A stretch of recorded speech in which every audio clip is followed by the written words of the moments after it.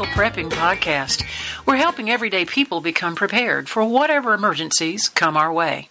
Where gear is good, but knowledge is better, because the more you know, the less you have to carry. We're your hosts, Mark and Krista Lawley. Welcome to episode number 51 of Practical Prepping Podcast. We're so glad to have you with us today. The podcast is growing exponentially, and we certainly appreciate each and every one of you.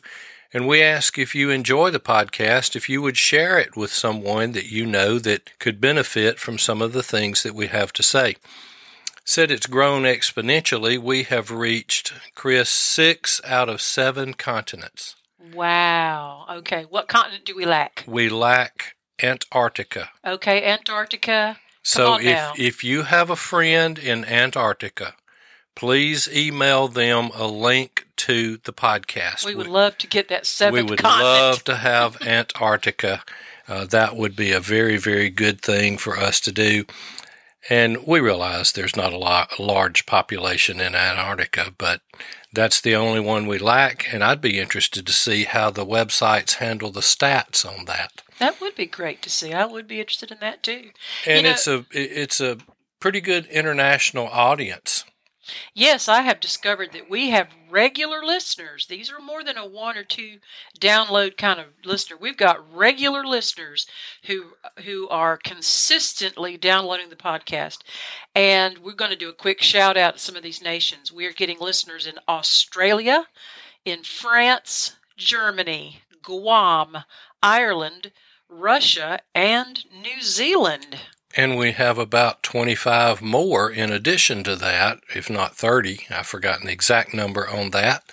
But those are some pretty high downloads in those countries, some pretty regular listeners, and we certainly appreciate that. And if you haven't already, click on that subscribe button so you don't miss another episode of Practical Prepping Podcast. Something else we'd like to mention, too, is we'd like to ask for email contact in reference to prepping in your country. We're especially interested in our international audience.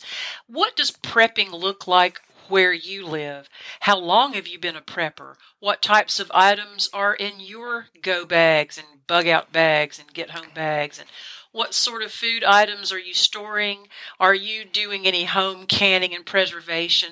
We really want to know how we compare as Americans to some of our international listeners. So, and I think that would be a very, very interesting podcast to do. And, you know, if we've got somebody that's really willing to do it and would be interested, we could even do a Zoom podcast and feature that person, have them as a guest, talk about prepping in their country. Yes, if you have someone in a country that maybe is involved in emergency management, for example, or ham radio. Just a regular listener that preps. Mm-hmm. And another thing I'd like to know is, what do you prep for?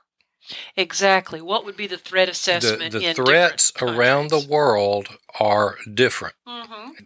Within one country, they're different. Yeah, I mean, for example, some of them may be in danger of, say, a volcano, right, which we're not as likely where we live. I don't think we have any volcano threats. I don't even know where the nearest volcano to us would be. But, you know, a lot of our listeners do live within proximity. In the United States, we can vary from state to state. In the state that we're in Alabama, in the southeastern portion of the country, just north of Florida, and if you look at a map, Florida is that one that's got a finger pointing south, that great big peninsula. Right. We're just a little bit to the north and west of them. And we have people on the coast who prepare for hurricanes. And up here, we prepare for tornadoes and ice storms. Exactly. So we would be interested to know how you prep, what you prep for, some of the things that you may prep differently than we do. And that's just something that we would like to ask you to reach out to us. The email is info@practicalprepping.info. We have added a way for our listeners who would like to support the podcast to do so. We love our coffee, so you can go to buymeacoffee.com/practicalprep and buy us a cup of coffee. That's buymeacoffee.com/practicalprep.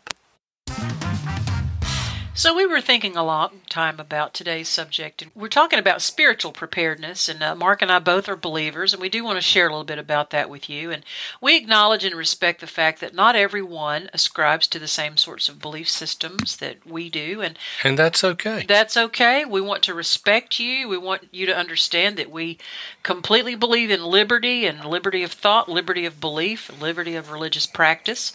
We ourselves happen to be believers in Jesus Christ. As Christians, we believe that we are saved by grace and not through any kind of works or any kind of merit. We didn't inherit it from our parents. It's a decision that we consciously made as an act of the will for ourselves.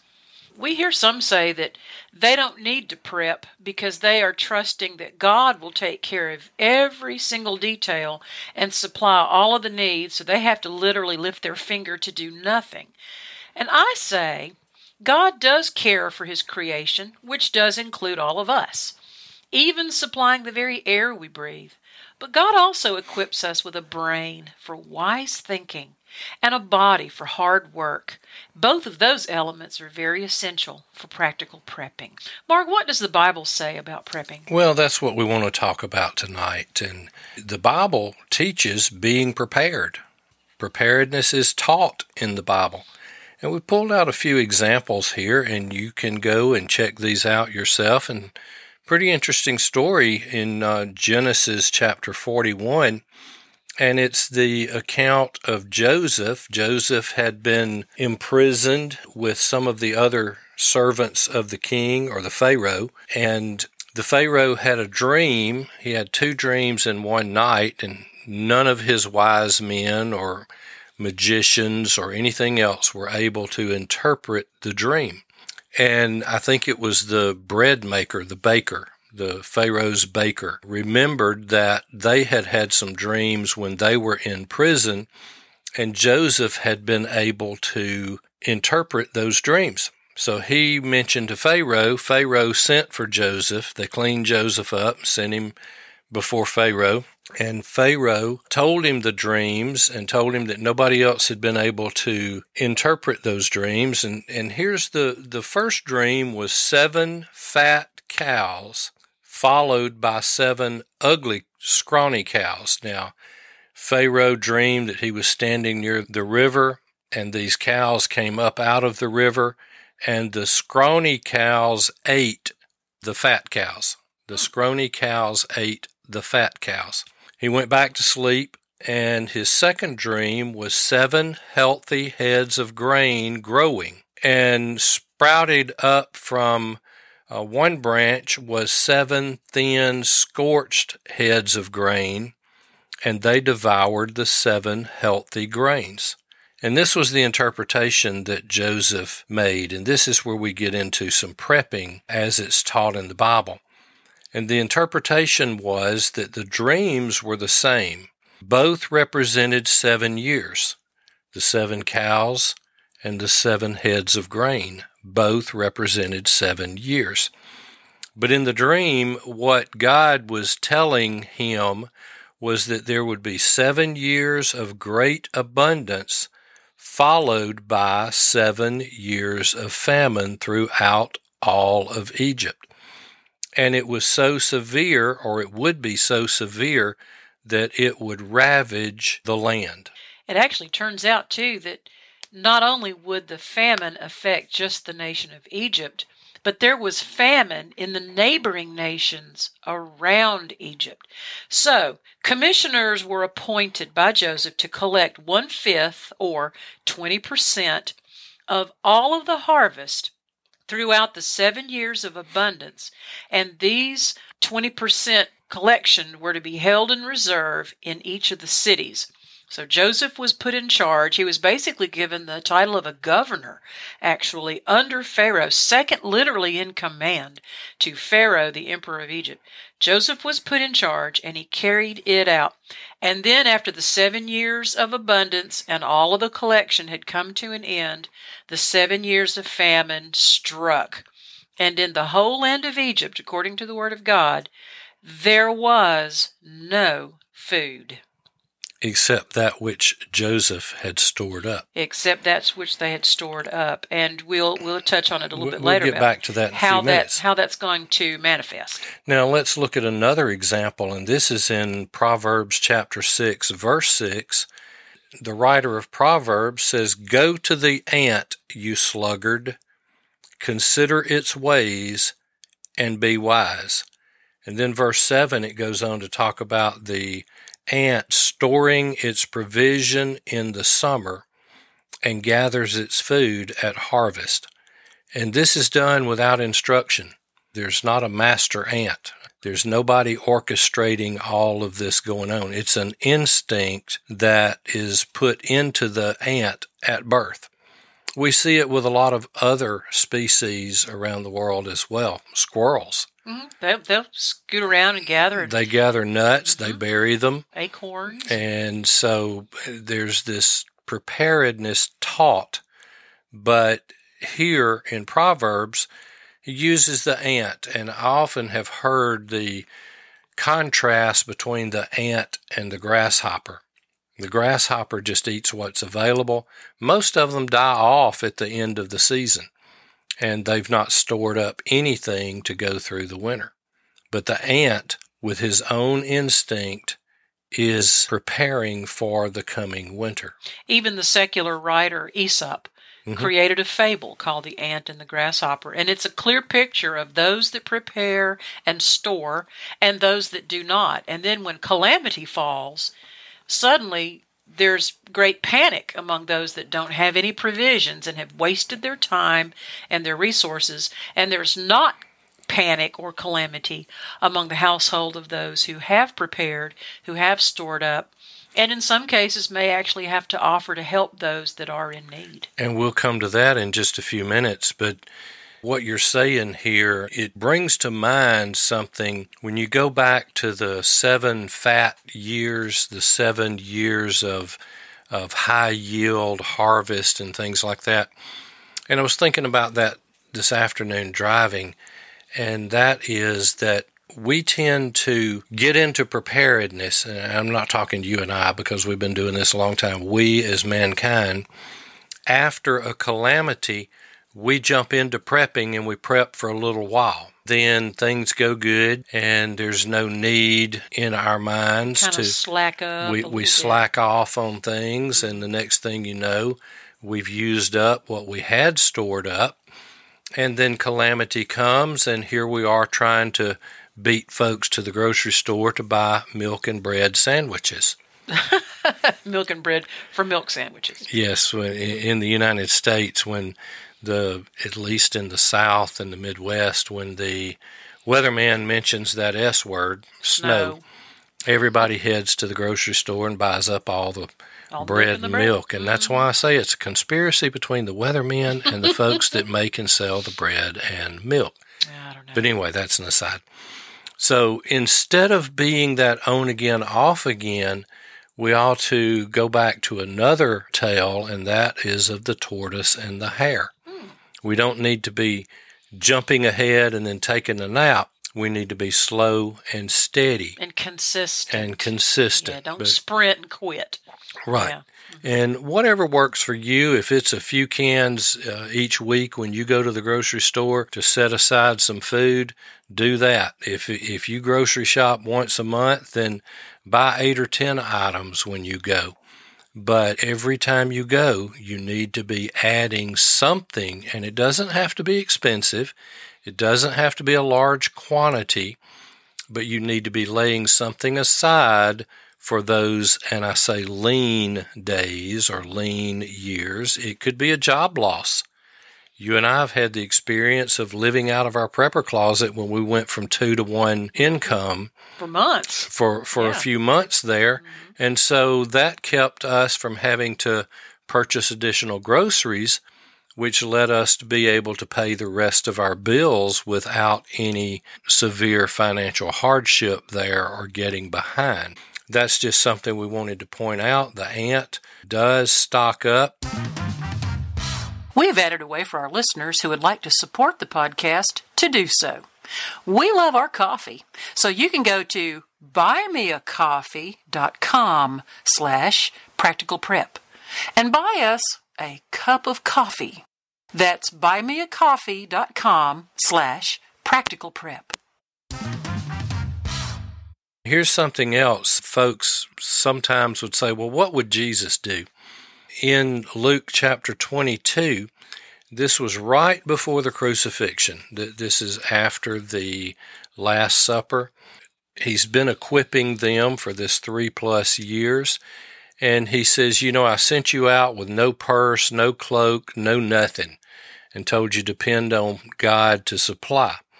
He said, now I'm sending you out and telling you to take a purse, take a cloak. And he said, and if you don't have a sword, sell your coat and buy a sword. And the disciples responded to that, said, see, Lord, we have here 2 swords. And he says, that is enough. So I have jokingly said the Lord believed in backup. Absolutely. Not just 1 sword, but we have 2. I think Jesus was trying to prepare them for the physical possibility that they may have to defend themselves. And in that day and time, they needed to be able to defend themselves. And that road between Jericho and Jerusalem was really robber's road. I mean, you had to defend yourself and maybe even stand ready in the defense of defenseless people as well. They had to defend their own families and such. So we know that even the Lord was putting in them the mindset of self-preservation and protection and having the mindset of awareness. And I think the Lord was telling them to keep their head on a swivel. We've said that, and I think that's what Jesus was saying to them as well. Okay, we've established that prepping is taught in the Bible. Another good reason that we need to be prepping, and that is biblical, is that prepping allows us to be able to bless others. That's exactly what happens as we go further into the story of Joseph. Once the 7 years of famine have begun, not only do the people of Egypt have to be cared for, and so they are cared for, they were able to open the Egyptian storehouses in all of these cities and spread the word to the neighboring nations who were also suffering with famine, that they could come and also partake of that which had been prepped. And it brings a very interesting twist to this account. If you're a student of Bible history and you go back, you know that Joseph was the favored son, and he was basically sold into slavery by his brothers. Right. They actually threw him into a pit overnight. They did not care for Joseph. They thought that he was kind of a smarty pants kind of a young man, and they kind of wanted to get rid of him, and some slave traders came by. They sold him to the slave traders, and then they killed a goat and wiped its blood all over Joseph's coat of many colors, went back to the father and told a great big fat lie that Joseph had been killed and that here was the bloody evidence. And of course it broke Jacob's heart because Joseph was a dear son. He was the favorite son. So anyway, one thing happens to Joseph after another. He gets sold into slavery. He kind of works his way up in the ranks as a rank slave. And then this happens and that happens. We really recommend that you read Genesis 41 to really see the amazing adventures of Joseph. I'd go back even further than that and find out how he was a servant in Potiphar's house. Oh yes, and how he wound up in prison for 10 years. For 10 years, as an innocent, falsely accused. So Joseph really had a tremendous faith. Everywhere Joseph turned, and see, Joseph didn't have it easy.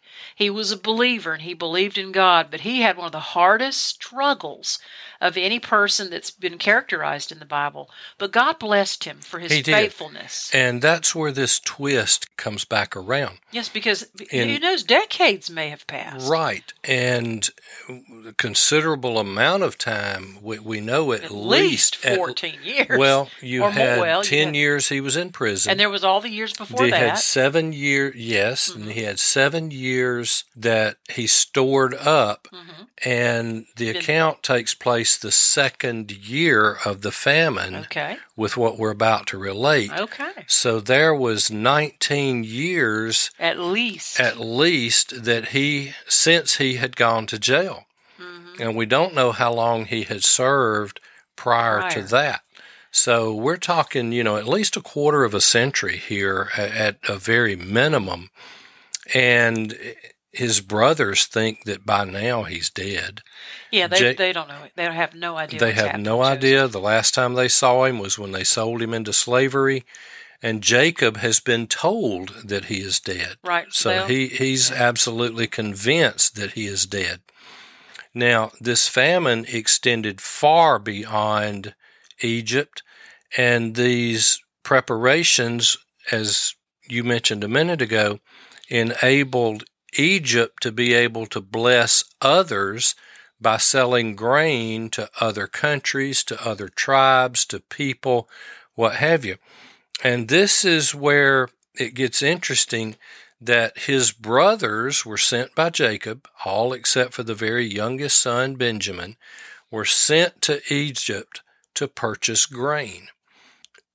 Joseph recognized his brothers, but they didn't recognize him. It's likely that Joseph took on the appearance of an Egyptian dressed political person. He may not have looked anything like the Joseph they would have remembered. Absolutely not, because he's at least 25 years older than when they saw him. And he's a person of authority.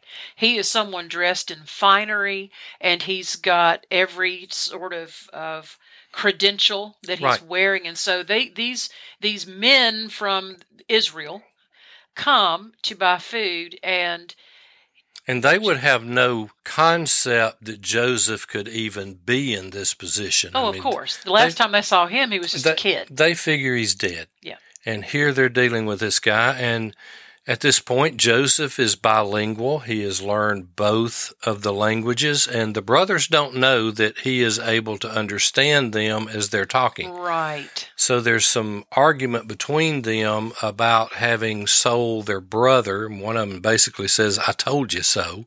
Mm-hmm. And, God is visiting this upon us because of our sin. And Joseph sold them some grain and had the servants put the silver back in their bags. Like he gave their money back. He gave their money back, them unknowingly to them. Yes. And they got home, opened it up, found it in there. And then they got really scared. They got really scared. They thought, we'll be accused of robbery. And we really don't know what period of time the amount of grain that they had would sustain, because their extended family was somewhere around 70 people. Mm-hmm.